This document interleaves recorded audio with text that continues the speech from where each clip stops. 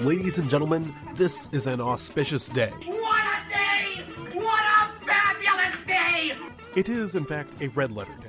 Today marks the dawning of a new episode of Real Deal No Sex Appeal. A constant barrage of eye-opening conspiracies and ad-libbed innuendo. Featuring Parker.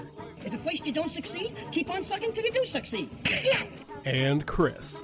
On the streets, he's known as a jackass. Two premier content creators promoting the healthiest brand integrity in the world. Tell them what they've won, Spider. The way I see it, this should be a very dynamite show. Welcome, ladies and gentlemen, to another episode of Real Deal No Sex Appeal. My name is Chris. With me, as always, is Parker and Alex. And we watched Deepwater Horizon. And it's about Marky Mark, and he goes on an oil thing, and they kill a giant octopus. Forgive me if I sound kind of fucky today, but Parker and I have both come down with coronavirus, so this might be a bit of a shorter episode. I'm not going to be screaming or doing impressions or anything like that. I'd also like to introduce the new motto of Real Deal No Sex Appeal. If the content is there, we do not care. So exactly. Yeah. What are your thoughts on Deep Rising? No one saw it, and everyone should see it. That's as succinctly as I can put it. Yeah. I don't think I've ever met another human being that has seen this movie, but it is so powerful. Yeah, I think every person I know that I've ever talked about this movie with is somebody who directly watched it with me. So, you know. It's every single monster movie ever made, and that's not really a bad thing. So it has multiple moments that made me soy face IRL. I'm like, oh man. It has giant, horrible 98 CGI Cthulhu monsters and Benny from the Mummy. Like, what else do you need? That was made for they knew that this podcast would exist and made this for us, and I appreciate it. Thank you, Steven Summers. Thank you for this. Friend of the show, Steven Summers, and also friend of the show, Treat Williams, and his massive head. Next week's episode, G.I. Joe, The Rise of Cobra. Buddy, you don't have to tell me twice. That movie is a nightmare. Do we have any news? There's only one piece of news that matters coming out of Tinseltown, Chris. And that's Robert Downey Jr. shoves his hand up a dragon's asshole at the end of Doolittle. Let's not get ahead of ourselves. We'll save it for next week. That is all I've been able to think about ever since I read that. Is like, oh wow, who would ever see this? And then I read that, it's like, you know, if I wasn't sick. I really, really did not enjoy the roller coaster of finding that out, thinking it was hilarious, and then everyone rushing to put out their cat-style think piece about this movie. Like, movie discourse is fucking dead. I don't know why we do this. But also, reading that and then seeing it having a lower Rotten Tomato score than Cats, I was like, well... That's the thing, is everyone who actually saw it that I know, who's at least somewhat normal, said, like, it's really not that bad. It's just kind of a regular movie. No, we gotta get our owns in on this movie that wasn't as good as we wanted it to be. Holy epic shitballs! I mean, this we're movie really is a expecting fuckload of to fail. be good, you know? I don't understand people who go into that and be like, "Oh, it's Robert Downey Jr. I guarantee those will be good." Like, come on, man! Remember when Robert Downey Jr. was in Zodiac? That was pretty cool. Yeah.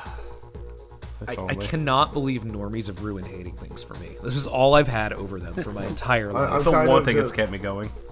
I'm kind of just holding out hope that this is a sort of a fad that subsides. So, I just want to skip Jerks of the Week. I don't feel like doing it. Having to pivot to actual excitement has been really difficult for me. Okay, let's talk about what we watched recently. Parker, I watched a movie called Splinter. The rat from... Dominic. I got nothing. I'm very tired. Yeah, I don't blame you. Splinter is a movie that looks like it was made for about $5. And yeah, I actually really like whatever the creature is. Oh, I think I've seen this. So you know, like, remember Resident Evil 4, the Regenerators, where they had those like spines come out of them? It was like really scary. It's basically this monster. Oh yeah, I've seen. Yeah, I like that movie. It's pretty solid. Yeah, you know, everything else about it I'm not really into. But that creature effect with the sound effects and everything, and the way the camera lingers on it, that's really cool. That's something that'll stick with me. So the rest of the movie kind of sucks, but if you're gonna watch it, like, the special effects are pretty much worth it. Good monster. I like the way.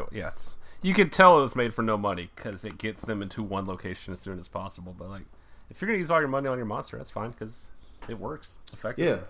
Then I watched some stupid German movie, this black and white from 1933, directed by some hack named Fritz Lang. I don't care. Then I moved on to Trick or Treat from 2007. I don't like this movie. A lot of people like this movie. A lot of people in the, Parker, I hope I'm saying this correctly, horror community, is there such a thing, like this movie. I don't, because it sucks. Yeah, that's a movie I like, but I would never recommend to you. Yeah, I got this one recommended very highly from a friend at work, but unfortunately I just couldn't stand it. I think it's, I think maybe there's like an attitude about the movie that I don't really like very much. I don't think there's a whole lot of likable characters, if any at all. If I could summarize this movie using lines from the movie, I'd go with one of two. The first one is where some guy says to Brian Cox, "Happy Halloween," to which Brian Cox responds, "Screw you." Because I feel like maybe I just don't have the Halloween spirit. Also, I watched this movie in January. Also, you don't say. Yeah. And the other line that I would use is, "It stinks like a whore." So the next movie I watched is also very similar to that last review. I watched Polar. Buddy, pull up a chair. What's your favorite? Which of the 8 movies in Polar is your favorite? Is it the shitty Suicide Squad or the shitty John Wick? See, that's the thing, is like, those are the first two that I come to, is like, it's very much like John Wick. Like, embarrassingly so. Like, someone watched the first 2 John Wick movies, and they're just like... Yeah, but what if we did quips? Oh, I could do it too, I could do it too, I could do it too. And they're not even quips. This is not quippy dialogue. These aren't jokes. They're just fucking saying things. And it is very much like Suicide Squad. This is the only part of the movie I enjoyed. When that Suicide Squad, like, ragtag group of imbeciles gets fucking murdered by Mads Mikkelsen. I'm glad they all died. I mean, I'm sorry, that sounds really mean, but they're also, like, villains in the movie, so I guess it's like whatever. So you're saying you enjoyed when they all died during the 3.5-minute sex scene? Boy, that scene goes on, doesn't it? Yeah, we get it. They're fucking... I think my favorite review for this I have on my friends on Letterboxd is just 1 star that just says "fuck off," and that's how I feel. Just But there's other movies that it's like. It's also like The Pest. It's like designed to be annoying. Also, everyone's hunting one guy. God damn it! If I lose in the Super Bowl and have to watch The Pest, I am going to be inconsolable. It's just so irritating. It's like, and the other thing that makes it like Suicide Squad is the constant music references. Why do they play September? It doesn't even make sense. It's just stupid. Why is Mads Mikkelsen just refusing to act? I get it. He has a does that face. in almost everything. I know, but in this one, it's just so irritating. Is this supposed to be based off a comic? Parker, answer that. I refuse to help you in this situation. Even if I know it, I'm not going to tell you. Not one of the villains is threatening at all. Like seriously, none of them are at all intimidating in any way. That big bad with the fucking hair and everything, looking like so cool. Yeah, he's looking like the guy from The Wraith. Like, how is he supposed to be scary? Oh, man. Speaking of a movie, I wish I'd watched instead of Polar. Here's a good example. Remember the blonde in this movie? How she kind of looks like Lady Gaga, and she's supposed to be like really intimidating. She does nothing. She gets fucking murked. She's the least intimidating character in film history. Sometimes you read like a positive review and it starts with "John Wick means smoking aces," and you're like, "Oh fuck, you mean that in a good way?" And you realize like maybe I don't like the same things other people like. Am I the weird one? Like you said, it's a bunch of different movies just cobbled together. The one movie I would never compare this to is fucking James Bond. Thanks, Netflix film.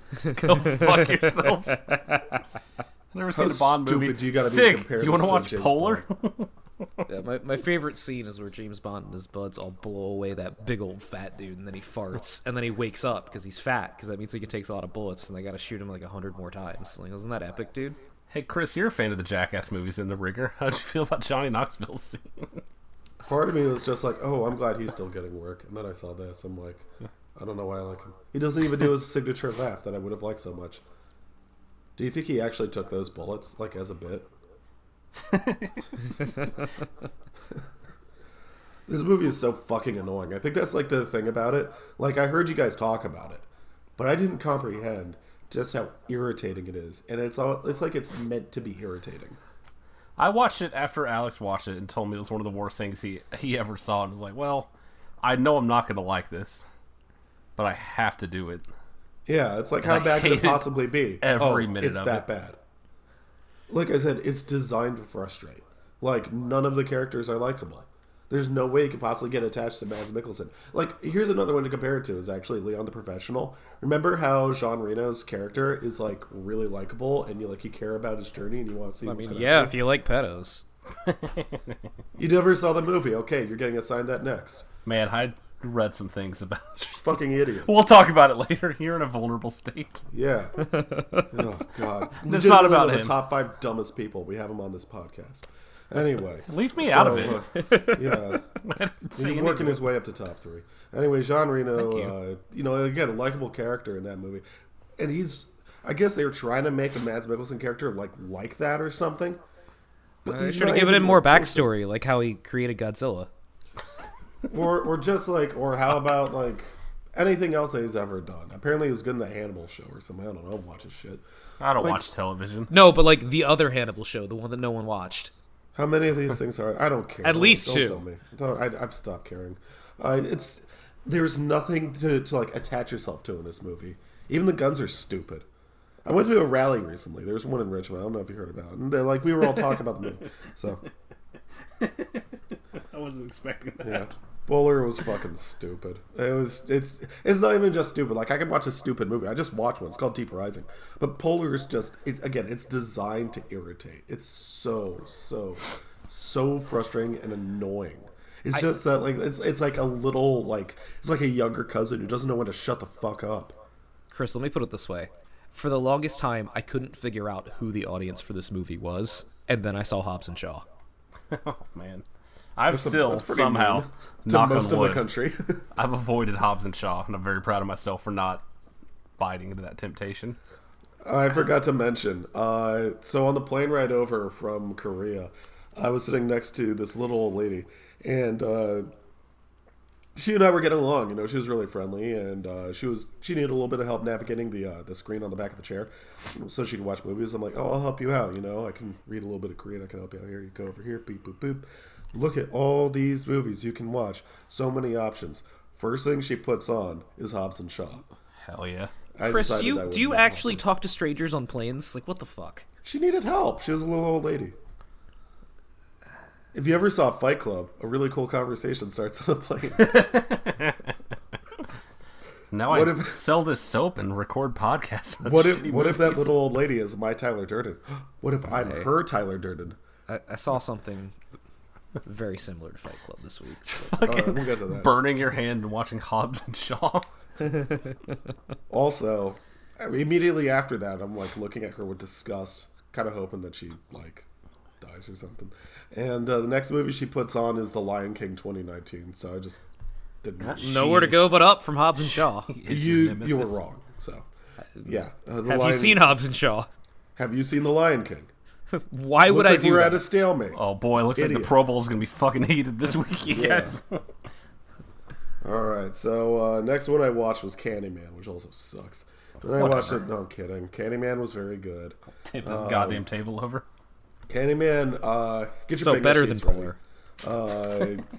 Candyman reminds me a lot of Silent Hill, but with black people. Oh jeez. I don't know how else to put that. Careful, everyone. Careful. I like We're all the. under a lot of NyQuil here. Let's just choose our words carefully. Ordinarily, I'd say I like the special effects, but apparently they use real bees, so holy fucking shit. Shout out to him having a thing in his contract where he gets $1,000 every time he gets stung. It's a real boss move. Yeah, apparently he actually went with the whole bees in the mouth thing, which You gotta do it. I'm just not going to act it ever, apparently, because I just would peace out immediately. I gotta put what where? No, thanks. One of the things that Candyman does really well is set design. So it's not just like the Silent Hill-esque environments, but it's also like the big stack of furniture and garbage and stuff like that in the dump at the end of the movie. That is trash heaven right there, and it's perfect to look at. It has this real sense of unfriendliness throughout the movie. That basically, Parker, it's an urban legend, but it's better than your favorite movie, The Mandela Effect. Okay, well, That's just not. you're Very half s- right. Very. I mean, similar maybe movies. maybe in your timeline. Chris. Thank you. What if Candyman was spelled in a K in an alternate timeline and we didn't know? Or maybe it was 2 words in an alternate timeline. I don't know. Whoever plays the Candyman, I forgot his name already, he does a great job. Pour some respect on that name. I Last love thing Tony that Todd with all my heart. That dude could do voice work for the next 100 years. Apparently that's the role that kind of made him, and I can see why.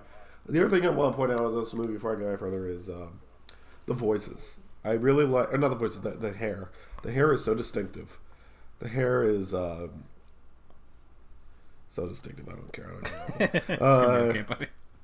We're gonna make it through this. Only a few more. I watched a movie. I don't have much to say about the movie, but I have something to say about the genre. Like I said, I got sick. I got coronavirus. So it's like, what's the type of movie where it's a staying home sick from school type of movie? You know, the sort of thing you watch in the afternoon, wrapped in a little peepo blanket. Mommy's bringing over crackers and soup, that sort of thing. I put on a spaghetti western called God Forgives, I Don't, which is a really good line that Cheech Marin says in Machete. Man, that's where I heard it from. I was like, yes. Well, clearly I've never heard of this Western, so I've probably heard this somewhere. Yeah. Thank you. Terrence Hill and Bud Spencer star in it. They were a very famous team in spaghetti westerns and other Italian movies, actually. Bud Spencer was a very, very good swimmer. And then he packed on like 300 pounds, I guess. Same. Yeah, nothing wrong with that. I'm not disrespecting the man's name or anything. The movie, I would say, is not as good as some of the other movies that they've made together, but it's because it's their first pairing, and it's clear that they're trying to take it a little bit more serious. Like, there's good acting, there's a halfway decent storyline, some suspense and stuff like that. I don't think I'd recommend it like Trinity Is Still My Name or anything like that, but it's interesting to see. You know, and it just reminds me of like, it really does feel like one of those movies where I, stay home from sick kind of afternoon. You know, it's like, and now Spaghetti Western Central on USA Network. I'm like, oh, hell yeah. I'm learning.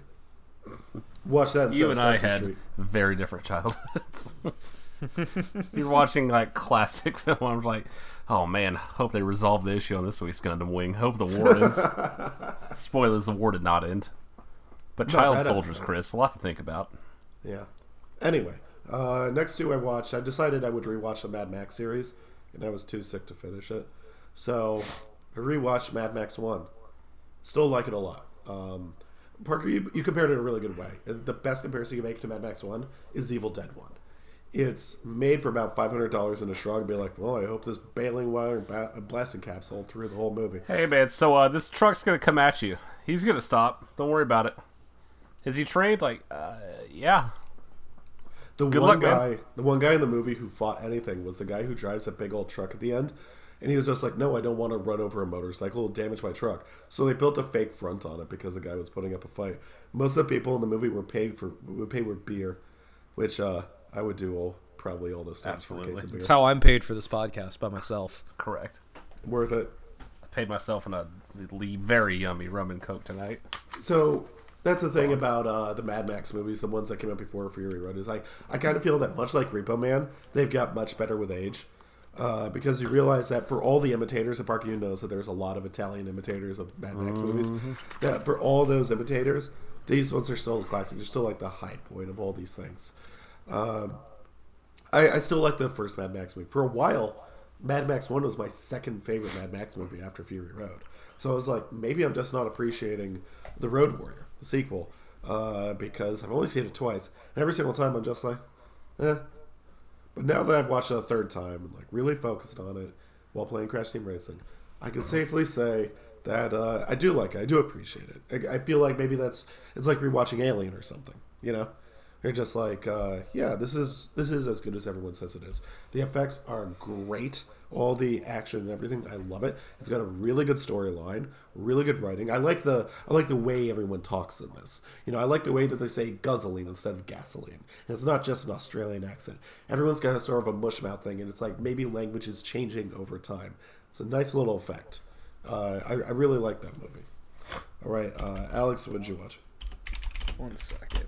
I just love the name Lord Humongous. It's so perfect. The second you see him and he talks, you're like, yeah, you know what? They're onto something down there.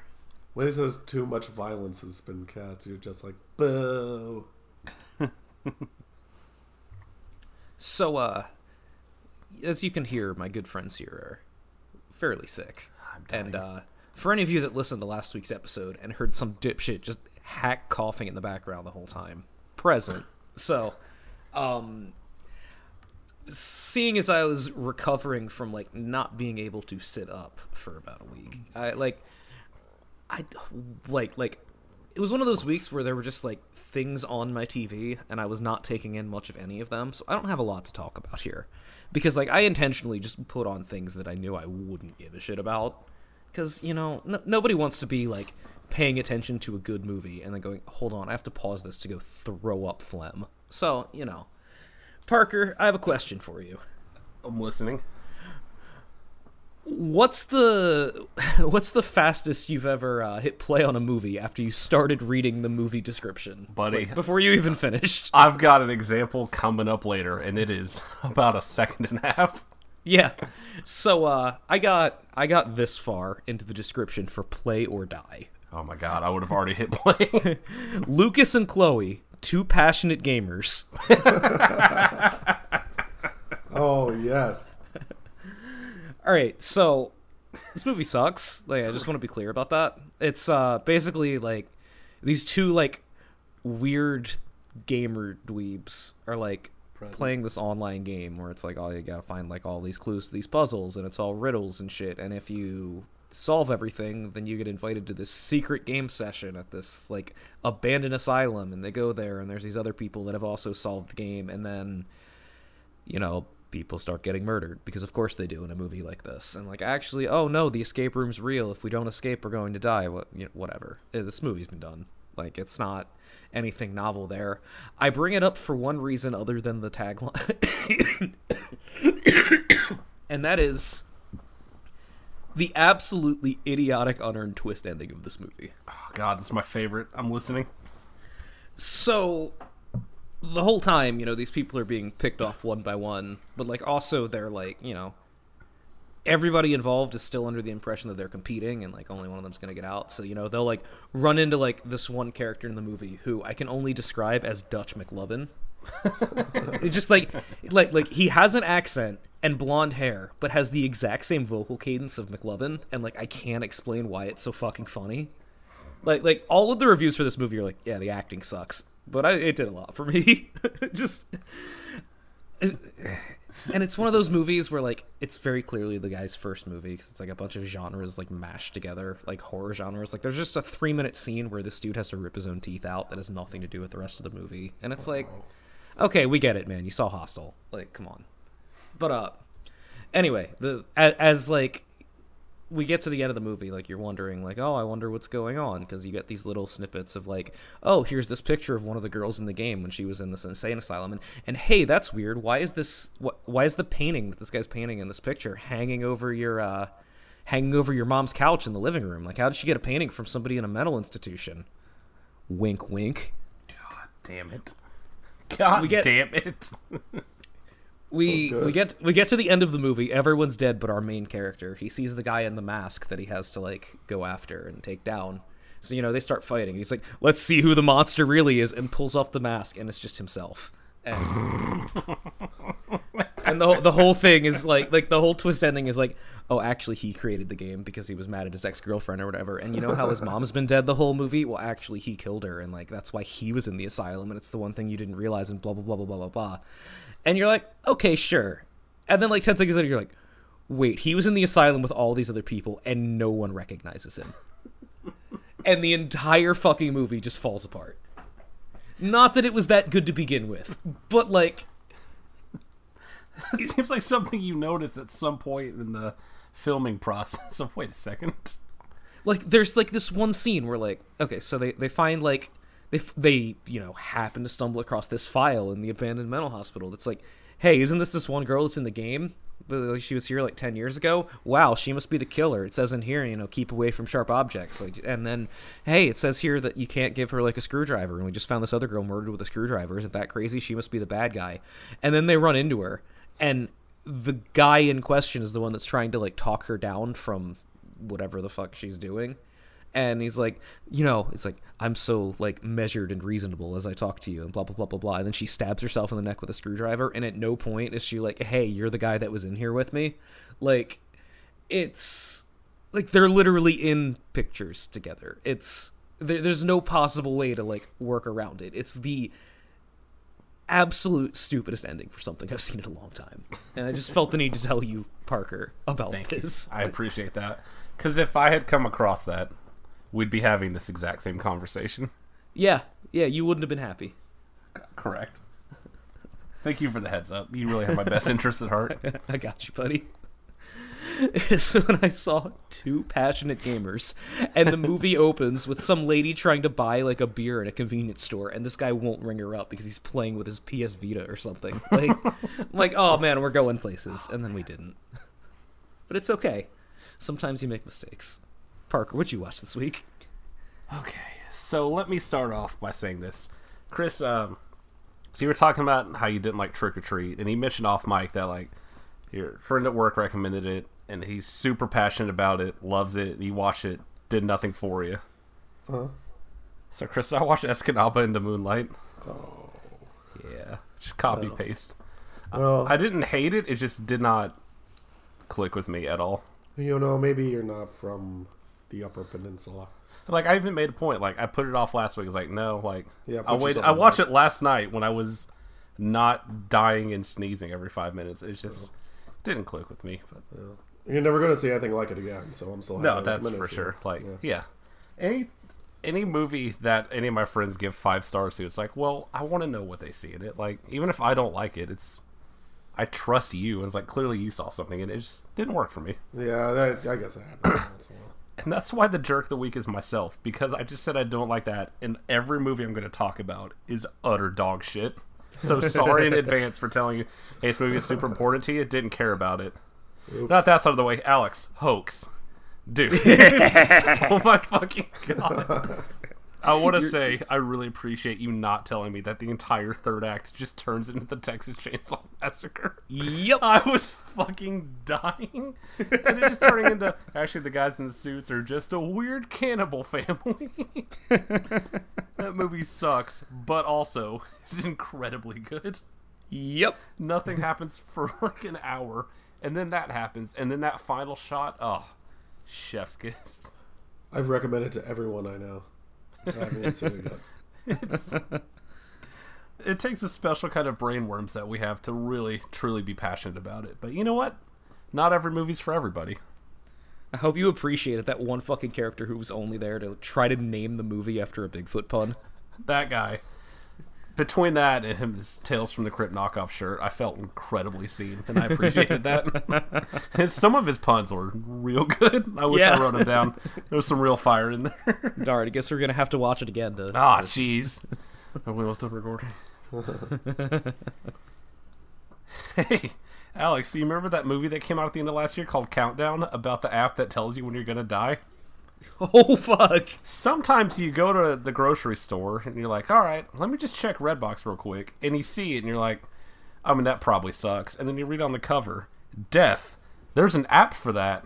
And then the next thing you know, you're at home with a copy of the movie. Fuck. And I'll save you the research because I Googled it myself. That catchphrase was trademarked in 2010. Oh my god. So we're doing great. If I could make a movie that doesn't have Bigfoot until the end, I would make it about Parker going to the grocery store and using Redbox. It's an adventure every time, and I feel like it's my best quality. Here's the thing. The movie sucks. It's every one of these movies, these PG-13 Blumhouse movies, it's just a search for the next wish upon that just fills me with joy for like 90 minutes. It's not that. But it was worth it for the $1.50 I paid to rent it, for the look on my face when, like, halfway through the movie, they reveal that this whole app, the source of it, is a curse from a demon. A literal devil has put a curse into the App Store that just anyone can download. Like, they find this Devil's old kind priest of a king who, like, flips through this old-ass book. Is like, oh, yes, back here in the 1400s. And there's, like, an old-timey picture of a guy talking to some old gypsy woman holding a giant scroll that shows how many days he has left in the exact format that's on the app. It is incredibly shitty. It's like a solid 2 stars. Like, it's not good, but as soon as that's on Prime... You're describing this, and all I'm imagining is that episode of Hey Arnold where Harold's gonna beat up Arnold, and Helga's just, like, periodically running past him. It's like, 117 hours until you die! Because, like, God, I'm never the gonna app play will that. just... The app makes noises, like, they'll just be walking, they'll hear, like, a screaming sound from their pocket, and it's the app updating them, like, hey, man, you're gonna die real soon. Like, it's literally... Speaking of Hey Arnold, that got put back on Hulu. That is all I've been doing today. Don't update me. I'll update me. It has been in and out of naps and watching Hey Arnold all day. It's been very productive. Nice. So, yeah, it sucks, but also... Good. At least 5 people listen to this and will watch it as soon as it's free somewhere. Fantastic. I'm just doing the Lord's work for these people. Yes. Now, Alex, to refer back to your previous question about the fastest I've clicked play on something. So, I use Twitter, which is a mistake. And I follow a lot of sweaty movie nerds, such as myself. And I saw a couple people be like, oh, dude, I can't believe Project Metal Beast got added to Amazon Prime. And that caused me to pause and say, sorry, what? You see that name, and my mind immediately goes to, there's like a 50% chance this is some, like, late 90s, like, super gory, fucked up anime. Like, well, let me peek at this. So I open Prime, find it, and I see the movie. The cover is just this fucking, like, werewolf, like, clawing at something, and the word Metal Beast is written in the Metal Gear Solid font. So I'm already just, like, fucking hyperventilating. And then I read, in 1974, an American agent in Eastern Europe injects himself with the blood of a werewolf. His body is put in suspended animation, then brought back 20 years later by a renegade agent. Fuck me. So I'd already hit play about 5 minutes ago. This movie is really good if you skip the first hour. Because when you hit play and you see it, like, load up in that 4:3 aspect ratio, and you can tell, like, oh, someone just bought one of those, like, $10 upload your VHS tapes to your computer and then just put that on Prime. It has that energy a lot. It is incredibly bad. Like, it's super low budget. Like, you can tell that this movie was born straight into a blockbuster. I went to the Wikipedia page. The director, 3 of the writers, most of the stars, none of them have Wikipedia pages. You're telling me this movie 3 writers? Correct. This movie just spawned into the void, and also Kane Hodder plays the giant werewolf monster. Okay. I'm saying this movie is bad, but it's on Prime. You just hit play, you skip to, like, say an hour 10, just watch the end of it. You're good. You're having a good time. The hour preceding is a lot of talking in a room, and then going to another room and then talking in a room. But it's... Oh, my favorite genre. It was... Look, it looks like it was made for less money than I make, and I live in destitute, dire situations. So, you know, you do what you can. When you spend all your money on Kane Hodder and werewolf hair, there's only so much you can do.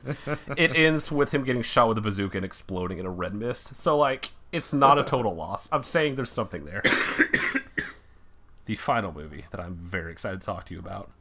Have either of you heard of a film from the early 90s called Tammy and the T-Rex? I have heard about this. Yalo did like a special show. Buddy. I didn't get a chance to go there, but buddy. I really wanted to. Oh, buddy. For Andrew Schoenberger, if you're listening, it's happening, y'all. I'm going to tell you a lot of the plot, and then I will give you some history of this film. So this movie opens with Tammy, played by one Denise Richards, in her first role as a cheerleader. She's a cheerleader practicing her boyfriend. An unrecognizably young Paul Walker just comes sauntering in. What? He looks like 15. It's his first leading role. So, you know, they're hanging out, and the Tammy's violent ex-boyfriend shows up with his gang, and a fight breaks out. And by fight, Paul Walker and the bully dude just grab each other's dicks and scream in pain until the police physically separate them. We then cut to a warehouse where an evil doctor, played by Bernie from Weekend at Bernie's, and his assistant marvel at their beautiful animatronic T-Rex. Said T-Rex is being controlled in a different room by Liam McPoyle. So here's the thing about this T-Rex. It has insane strength. It's like super fucking strong. It can do anything. And old Bernie reveals his master plan. That instead of using like a remote control, he's going to put a living human brain into it, and it will be immortal. Cut back to Paul Walker, sneaks over to Tammy's house. They're about to bang it out for the first time. Billy and all of his gang show up. They chase Paul Walker down. They knock him out, throw him in the car, and they drop him off at an animal park where he's attacked by a lion. A literal live-ass lion just attacked some poor stunt dude and Parker. What, in your own words, is an animal park? That's what it says on the sign in giant capital letters that they clearly stuck in the ground, filmed a jaguar walking around, yelled cut, grabbed the sign, threw it in their truck, and drove home. You can read in the trivia, every single location was shot like 20 minutes from the director's house. We'll get to why later, don't you worry. So he gets mauled by this lion, and he's in a coma. There's not a scratch on him because they couldn't fucking afford it, but that's fine. Dr. Bernie rolls in, he's like, "Ah, shit, he's dead," and he sneaks the body out. I mean, you stay with me here. Bernie puts the Paul Walker's brain into the robot T-Rex. Of course, like, of course. At the end of the first act. Like, we still have a whole hour of movie left. And the rest of this movie is Paul Walker's brain inside this robot T-Rex body, wreaking vengeance on all of his bullies. And now this is the part where I need to back up here. There are two things I need to tell you. First is that this whole movie came into being when the director, the man who directed Mac and Me, one of Chris's favorites, was approached by a man who owned a bunch of theaters in South America. And that man had in his possession an animatronic T-Rex. And that man told him, "Hey, we're shipping this out in 2 weeks. The arms work, the head works. You want to do something with this?" So he wrote a script in 1 week, started filming. And the other thing I need to tell you is that this was filmed as an insanely gory, like, slapstick parody of, like, teenage romance movies. And they hired, like, a legitimate dude. Like, this guy did a ton in the 80s. Like, he did an Elm Street, a Friday the 13th, a Halloween. You mean like a special From effects guy? Beyond, Reanimator. Yeah, like, they got a legitimate dude to get some real good gore effects in there. So they cranked this movie out in no time. They turn it in the studio, and the studio's like, what the fuck is this? What is this movie? Chop it down to like a PG-13, dump it straight to video, call it a kids movie, and never speak of it again. Until last year, when said footage was found, restored, and put back in the movie. Is this like the Animaniacs plot? It is on Shudder. You all owe it to yourselves. Because 30 minutes into this movie, it just becomes a series of a Paul Walker-controlled T-Rex biting people's heads off. It is like romance, because he has to hook up with Tammy again, right? Oh, buddy. Spoilers for the end of the movie. The T-Rex gets shot up, so they put his brain like in a little jar kind of thing. And the movie ends with Denise Richards doing a striptease, and the brain that is hooked up to a camera basically ejaculates. It's a lot. Oh, thank goodness. You mentioned this was in a theater. I would give anything to see this in a packed theater. It would absolutely kill. It is... Seeing is believing, folks. I think I missed it because it was on a night I was working. It is something else. I was not expecting how many people would get their heads bitten off by this giant T-Rex. It is 5 stars. Chef's kiss. That sounds incredible, really. It is. I put it on because, much like Alex, is like, I watched a lot of shit this week. I'm not going to bother bringing it up because it was like, I feel terrible. I'm just going to put on something. When the loud noise happens, I will know to pay attention, and then I will just zone out and stare at the wall for the rest of it. And I thought that's what this was going to be, and I was very incorrect in the best way. It's beautiful. And that's all for me, folks. All right, let's talk about Deep Rising. So, Parker, you mentioned, if there's a loud noise, I'll know to pay attention. Similar things happened here. It was basically like the entire movie I was paying attention because it's nothing but loud noises constantly. There's not a single quiet moment as far as I can tell. That's how they get you. Yeah. Like when a movie like this starts with like an ominous text scroll and then POV from the monster, like I'm immediately in. Like, all right, do whatever you want because I'm fucking locked in. You've read my mind. You're gonna be this ominous thing. These ships keep disappearing and no one knows where. Monster scream. Like, all right, let me sit up in my chair. Let me turn my phone off. I like that it came out like a month after Titanic. God bless, dude. Stephen Sommers, king. absolute king. He should make movies every year. So one of the things I like about Stephen Sommers in particular is that for a lot of his movies, and this one in particular, the characters are immediately, if not likable, at least recognizable. And I like that about this a lot. It's like immediately we're introduced to our crew, and I like that. I like that I immediately know what kind of character Treat Williams is playing. Actually, I want to talk about the cast because it's mostly a group of, if you look at the cast list based on name, I'd say it's mostly a group of unknowns besides Treat Williams and Famke Janssen. But it also has Kano from Mortal Kombat and that doctor from Silence of the Lambs and, of course, Benny from The Mummy. This movie is just stacked with like that guys from movies. Yeah, very much so. Like props to like getting this like semi big budget fucking monster attacking a ship movie made with like a crew of character actors. Like that's an accomplishment. Like good work. Exactly. Everyone is playing a character. I think maybe that could be like a bit much for someone. Not for me. I think I like it just the way it is. I want to talk about someone in particular though. Absolutely. I know where this is fucking going. This is now for those of you who listened to the Shin Godzilla episode, will remember you need to let it go, Chris. She's not returning your calls. But maybe Una Damon is, because she is in the slideshow. She is perhaps the most beautiful woman I've ever seen in my life. She's a thought. She's an entire fam. She's funny with it though, and I think she's very pretty. Hey Una, is this guy bothering you? I think I could safely say that I would like to take her out on a date. The nerve for fucking Benny from The Mummy to be like, hey, don't talk to my girlfriend. I'm like, what? Fuck yourself. I'm ready to throw hands. I'm so angry. I like that. It means even I have a chance with her. Thanks. But I love the way this movie introduces, because you get your main characters. You get friend of the show, Treat Williams, and Benny and his little crew. And then you cut over to the actual ship that they're going to rob with dude from Silence of the Lambs. He gets the fuck eaten, and Famke Janssen. And then you cut back again to get that whole crew, and you're like, oh my god, these guys are all dead meat. I'm so excited. Like, it's just showing you, like, hey, guess what, motherfucker? Here comes the body count. All these people are dying.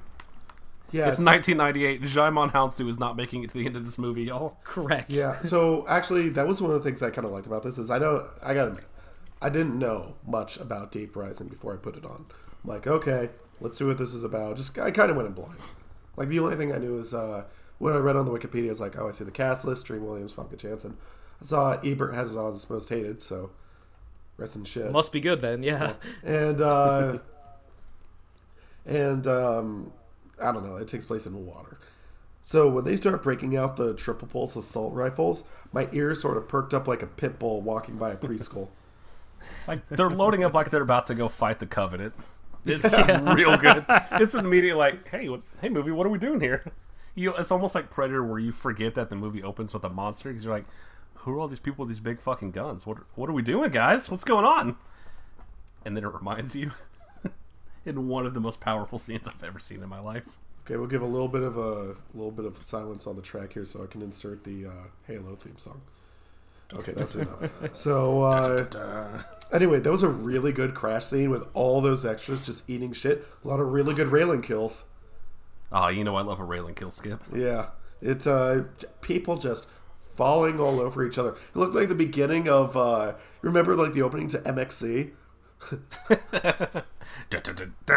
Maybe put that song in too. Sorry about all the heavy metal I'm playing. Okay, so No, you're not. Then some Asian lady gets attacked by the shit weasels from Dreamcatcher. Dude, this movie plays it straight for like 20 minutes. Yeah. You meet the cast, you meet the people on the ship, you meet like the whole crew. There's something wrong. Wait, this wasn't part of the plan. Our plan is to do this.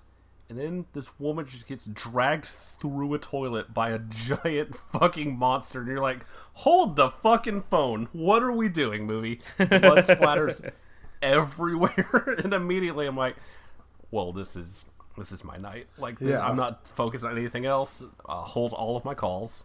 Unless something's on fire, do not interrupt me, because I have to see how this plays out. So I have to admit, I thought it was really nice of Treat Williams to watch The Fugitive before this, because he's doing both a Harrison Ford impression and a Tommy Lee Jones impression. And I like it. I'm glad you thought the same thing, because, man. It's incredibly cool that Harrison Ford was supposed to be the lead and he dropped out. And they're like, just do it like him anyways. Fuck it. Doesn't matter. It's Deep Rising. It also Just gave do them a Harrison bigger Ford budget thing. so they could spend more on the really great CGI. Oh, God, the CGI in this movie is honestly... absolutely incredible. We should get to it later. I want to get to it later because the movie gets to it fucking later. That's the thing. Is one of the names I saw in here that, for me, is a bigger name than anyone on the cast list, except that really hot Korean girl, is Rob Bottin. Now, Parker, you remember Rob Bottin was the really young guy who did the special effects on The Thing. It was definitely an ears perking up like, hang on a second. Exactly. What kind of movie are we watching here, folks? I genuinely think that he does better, like, practical effects like that than... Who's the guy who worked on, like, Friday the 13th, who I don't like? Tom Savini? I'll take Rob Bottin over Tom Savini. I know that's like taking Julian Edelman over Julio Jones, but still... Which you would do, I would, yes. I would prefer Rob Bottin. I like him. I like the kid. He's got metal, you know? But you don't see a lot of the creature effects. It's just a lot of blood splattering here and there. Like, oh, they're really building this up, you know? It's picking them off one by one. This had better live up to all the suspense. It's cool in theory. We'll talk about it. So anyway, they kill off the hot Korean girl and turned off the movie. I'm so sorry. Yeah. I forgot to give you a warning. I'm very sorry. Yeah, honestly, this movie fucking sucks, actually. So anyway, the monster doesn't appear until 54 minutes into the movie. Look, that monster wasn't cheap. You gotta hold out. I'm aware. It looks like shit, but it's still 1998. You gotta all right, we gotta tease this for a while. So here's the weird thing. Is Rob Bottin is credited with creature design, right? And I know that he's not a computer programmer or a computer animator. So the likelihood is he just drew a bunch of pictures. He said, yeah, I guess make it look like that. And that's so sad. Because good gig if you can get it. Because when the monster is revealed, with a giant tentacle coming down, one of the victims is revealed. Because it pukes out one of the victims. He's got like half a head there. His brain's all chewed away. It's one of the scariest effects I've seen since Wishmaster at the beginning. Oh, it's so good. I forgot how hard this movie goes at some points. Yeah. Oh, yeah. Like every other Steven Sommers movie is like this PG-13 fun adventure romp. It's like, just gonna vomit out this half-dead man whose face is like melting off, who just desperately wants to get murdered. God, I love it. I fucking love this movie, you guys. So this movie came out, I think, before Deep Blue Sea. I'm not going to look that up. So, based on my theory that it came out before Deep Blue Sea, which again, not going to fact check, I think Michael Rappaport was trying to be as funny as Benny from The Mummy was in this one. Hey, Michael, really channeled that guy. like Alex said, this is a movie full of that guys. Yeah. Like, it's fun to just imagine watching this movie on like HBO, and it's like, what the fuck is Deep Rising? Because when they first land on that ship, just having those doors open, they all running like guns out, and it's like, well, where the fuck is everybody? It's completely empty, and they've already shown you like literally minutes ago there were like hundreds of people on here. How is it completely empty? The movie's really good at building tension of like, well, something fucked is happening. I don't know what, but something terrible is waiting. Similar to that scene where they all get on the elevator and they have that big fight. Elevator crashes, doors open, and it's just a fucking Hellraiser hallway. What a good hallway it's scene. So fucking good. What a good scene. And like, there's little moments like that where he says, no, they don't eat you. They drink you. Oh, God. Dude. Yeah. Yeah. Think about that for a while. Me too. I did not care to think about that for as long as I did. Yum, yum, yum. Honestly, I think that's like an example of pretty good writing. I don't think this movie is like really badly written or anything. Is it cliche? Yeah, sure. The entire movie is. Who gives a shit? It does the cliches like pretty well. One of the things I like about it, there's really no heroes. It's just like a bunch of, it's either a mercenary or just straight up villain like that guy from Silence of the Lambs. The only hero in this movie is Benny from The Mummy. Yes. Who we should talk about. Yeah. I have questions about his whole arc and the end of this movie. Yeah, that's my thing. One of my notes says in all capital letters, Benny from The Mummy survived? Spoilers. That was a reshoot. That has to be a. That was a reshoot. Yes. There's no way. The test audiences hated that he died, so they Good. just like, oh, well, Hey, good. I'm I'm back, ashore. guys. I found a paddle board. Hey, were you guys kissing? You keep the money. So Yeah, exactly. That's look. Tell me I'm wrong. That sounds exactly like Oscar. He does a different accent in every movie. I love him.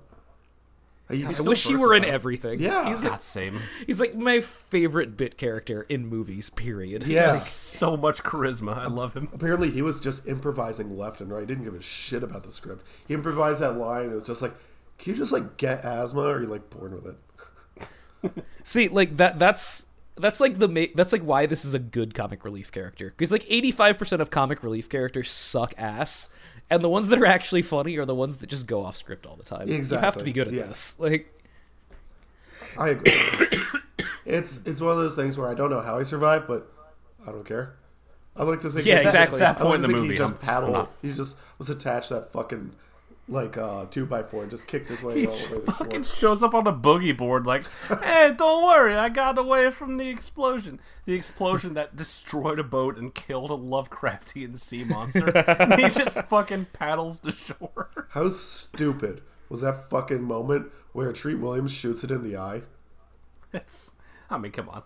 Yeah, but still. Fucking video game, like, way to beat it. It was so stupid. I loved it.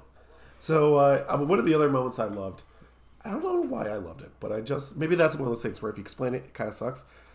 I like the moment where that one guy betrays Benny from the Mummy. He's just like, oh, the only way to stop it is to feed it. So he shoots him in the leg, but Benny still survives because apparently he's just immortal. And he's like, hey, don't say I never gave you anything, when he gives him the gun back, right? And the guy uses the gun to try to shoot at Benny. Benny's like, you asshole. The guy's like, okay, now I can kill myself so I don't get drunk. And, or I don't get drank, sorry, that's better. And that was the one bullet. I love that scene. Scene is so fucking good. Yeah. Everything about it, the lead up to it, the callback, how slowly he's being eaten, it just seems... If I saw that scene as a kid, I would be talking to a therapist about it to this day. Like, that's... Oh, my God. Yeah. Being slowly just... Oh, God. Yeah. No. I won't go down this road. So, I just want to say, it's not really a spoiler. I mean, you could kind of predict where this is going to go. The movie ends with a jet ski escape from a giant octopus monster. As soon as she had the keys to the jet ski, just kicking my little feet, like, oh my God. I did not know how badly I needed an indoor jet ski scene in a movie until I saw this, and now I just can't think of what my life was like without it. Fucking flying through corridors while a shitty CGI tentacle. Oh my God, it's like one of those fucking games you play at Chuck E. Cheese where you get on the giant wakeboard. Yeah, it's the entire climax of this movie. It really does have like the most like Jurassic Park game with the hooded top energy that you could possibly imagine. Like it's I want to go to Dave and Buster's more than anything right now, you guys. Can we just buy one of those? Like they can't be that expensive, right? Just turn it into the studio. Put it in the need list. Yeah. Man. I hate how shitty the CGI is, but I love the reveal that all those tentacles, you've seen the whole movie, it's like, it's just a giant fucking monster sitting in the hull of the ship, and also, here's 100 skeletons. They're all every time they slowly... There's like 5 different times this movie just reveals, like, oh, let me just turn on this quarter, and oh god. Yep. The worst horror movie you've ever seen happened here, like, 5 minutes ago. Well, it's not really a horror movie, it's more of a thriller. So... Any last words on this movie? I have something to say. Are we not going to talk about this ending? Oh yeah, good point. I forgot to talk. Like what the fuck, man? Sorry. I mean, you know how my throat is right now. Yeah, but leaving this out, I would rather have just not talked about the rest of the movie than not talked about this ending. Please, Alex, talk about the ending. So they wash up on this island. They're gonna bang. Benny from the Mummy also washes up in the island. It's like, hey guys, what's up? And then fucking camera pans out. Parker, you want to take this? I know you're chomping at the bit for this. I have so much to say about camera pans out, and then something starts charging towards him. He hears this loud rumbling. Trees are shaking. It's making their way towards him. And our friend of the show, Treat Williams, just goes, Now what? Fade to Black, directed by Stephen Sommers. I can't believe they washed up on Skull Island. We had a secret Kong movie the entire time. Dude, But actually, my good friend Chris, since I know you're too sick you did not read the trivia, this was supposed to be a lead-in to a Stephen Sommers King Kong movie. I have not stopped thinking about it. I have not stopped thinking about this idea of these characters on Skull Island in a King Kong movie. It would be the best King Kong movie. It has haunted me. I don't know why it didn't happen. We deserve it. We all failed. instead we got Jack Black. Imagine Benny from the Mummy climbing on King Kong's back and grooming him. There's still time. Penny from the Mummy watching King Kong rip a fucking T-Rex's jaw in half. We failed Stephen Sommers. We all let him down. We deserve this. That's the thing is, after that, apparently this made no money. And yet they're like, a crime. This absolutely bombs. Which is so weird because someone saw it and was just like, it's good enough for you to do the Mummy. Yeah. And that made like it's a not an ton important of money. property for us. I mean, to be fair, like, out of all the Universal monsters, like, hey, there's never been a good Mummy movie. You want to do one? Because, man, all those black and white ones suck eggs. Correct. They're all bad. Yes. Even the original. Especially the original. So, that is quite an ending. Can you imagine if a direct sequel, Deep Rising, this time with Kong? I imagine. I haven't imagined anything else in days. Yeah. I knew about this the first time, like, after the first time I watched it, I read about it later. And I knew in my heart, like, we're going to talk about this on the show at some point. Like, this is going to be an episode. But I've kept that buried deep down. And anytime, like, Stephen Sommers comes up, or Godzilla vs. Kong, anytime anything Kong-related comes up, I just think of, dude, Benny from the Mummy was on Skull Island, and we could have had 2 hours of that. And it is truly a regret I will carry to the end of my life that we didn't get it. Absolutely. It is infuriating. All right, let's move on to the game of games. Fucking Adrian Brody instead of Treat Williams. It's fine. It's fine. I'm fine. Yeah. I'm not mad. I don't get mad about movies. Really is somebody we should just replace Adrian Brody with in just about every role except for the Predator movie. Yes. Oh my god. Next week's I should episode, wa- Predators. But actually, we should talk about that. I would absolutely watch that again. You want to talk about a fucking stacked cast? Yeah. Walton Goggins is like 6th build in that movie. It's really good.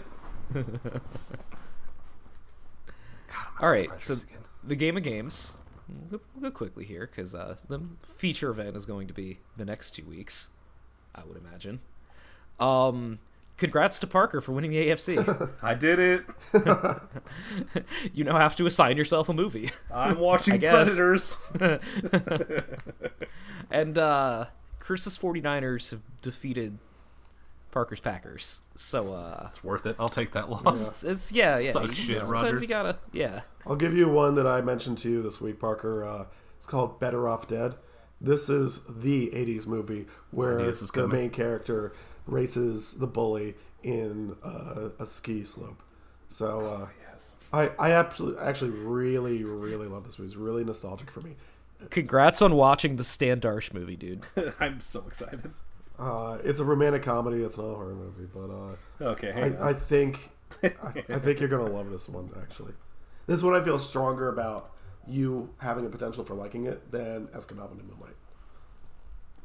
I almost didn't want to bring up Escanaba because I didn't want to just come in like, hey, that movie you love? Yeah, I didn't like it. Yeah, that's fine. Let's talk about the silly monster movie.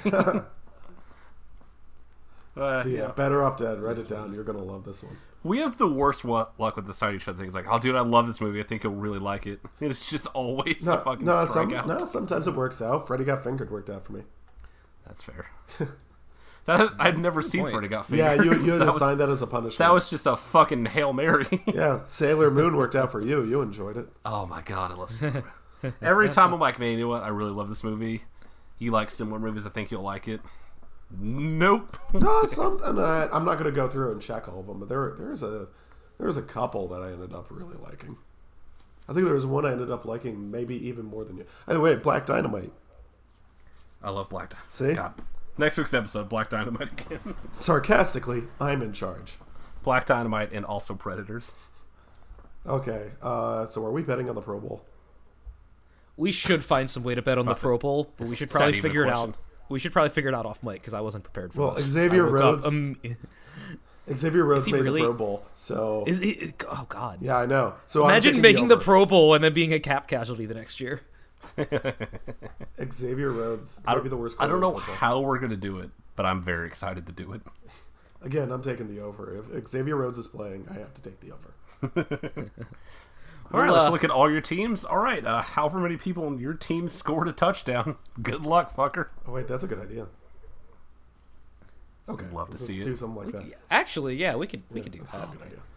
Okay. Sorry in advance for you having to do that math, but also. Oh, I'm What not are- worried about that. What are It's we gonna gonna take not me- bet on the Pro Bowl? Come on. Correct. Okay. Next week's episode, Colorado Space.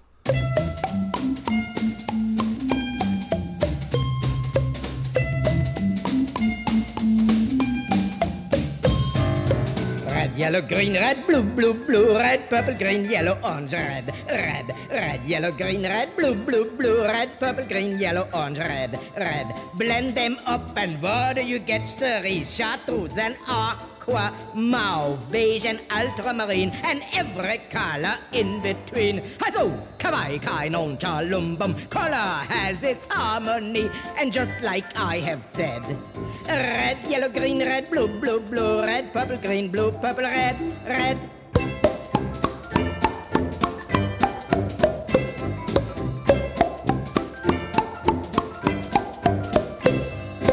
Blend them all and what do you get? Cerise, chartreuse and aqua, mauve, beige and ultramarine, and every color in between. Ings that I call for, die, brand, color has its harmony, and just like I have said, red, yellow, green, red, blue, pink, gray, and white, and plaid, and blue, green, white, yellow, and tudins, and red, and stripes with blue and black and plaid, and wait a second, what's going on with all the colors? Blue, red, green, white, black, whatever happened to just plain old lavender blue dilly, silly.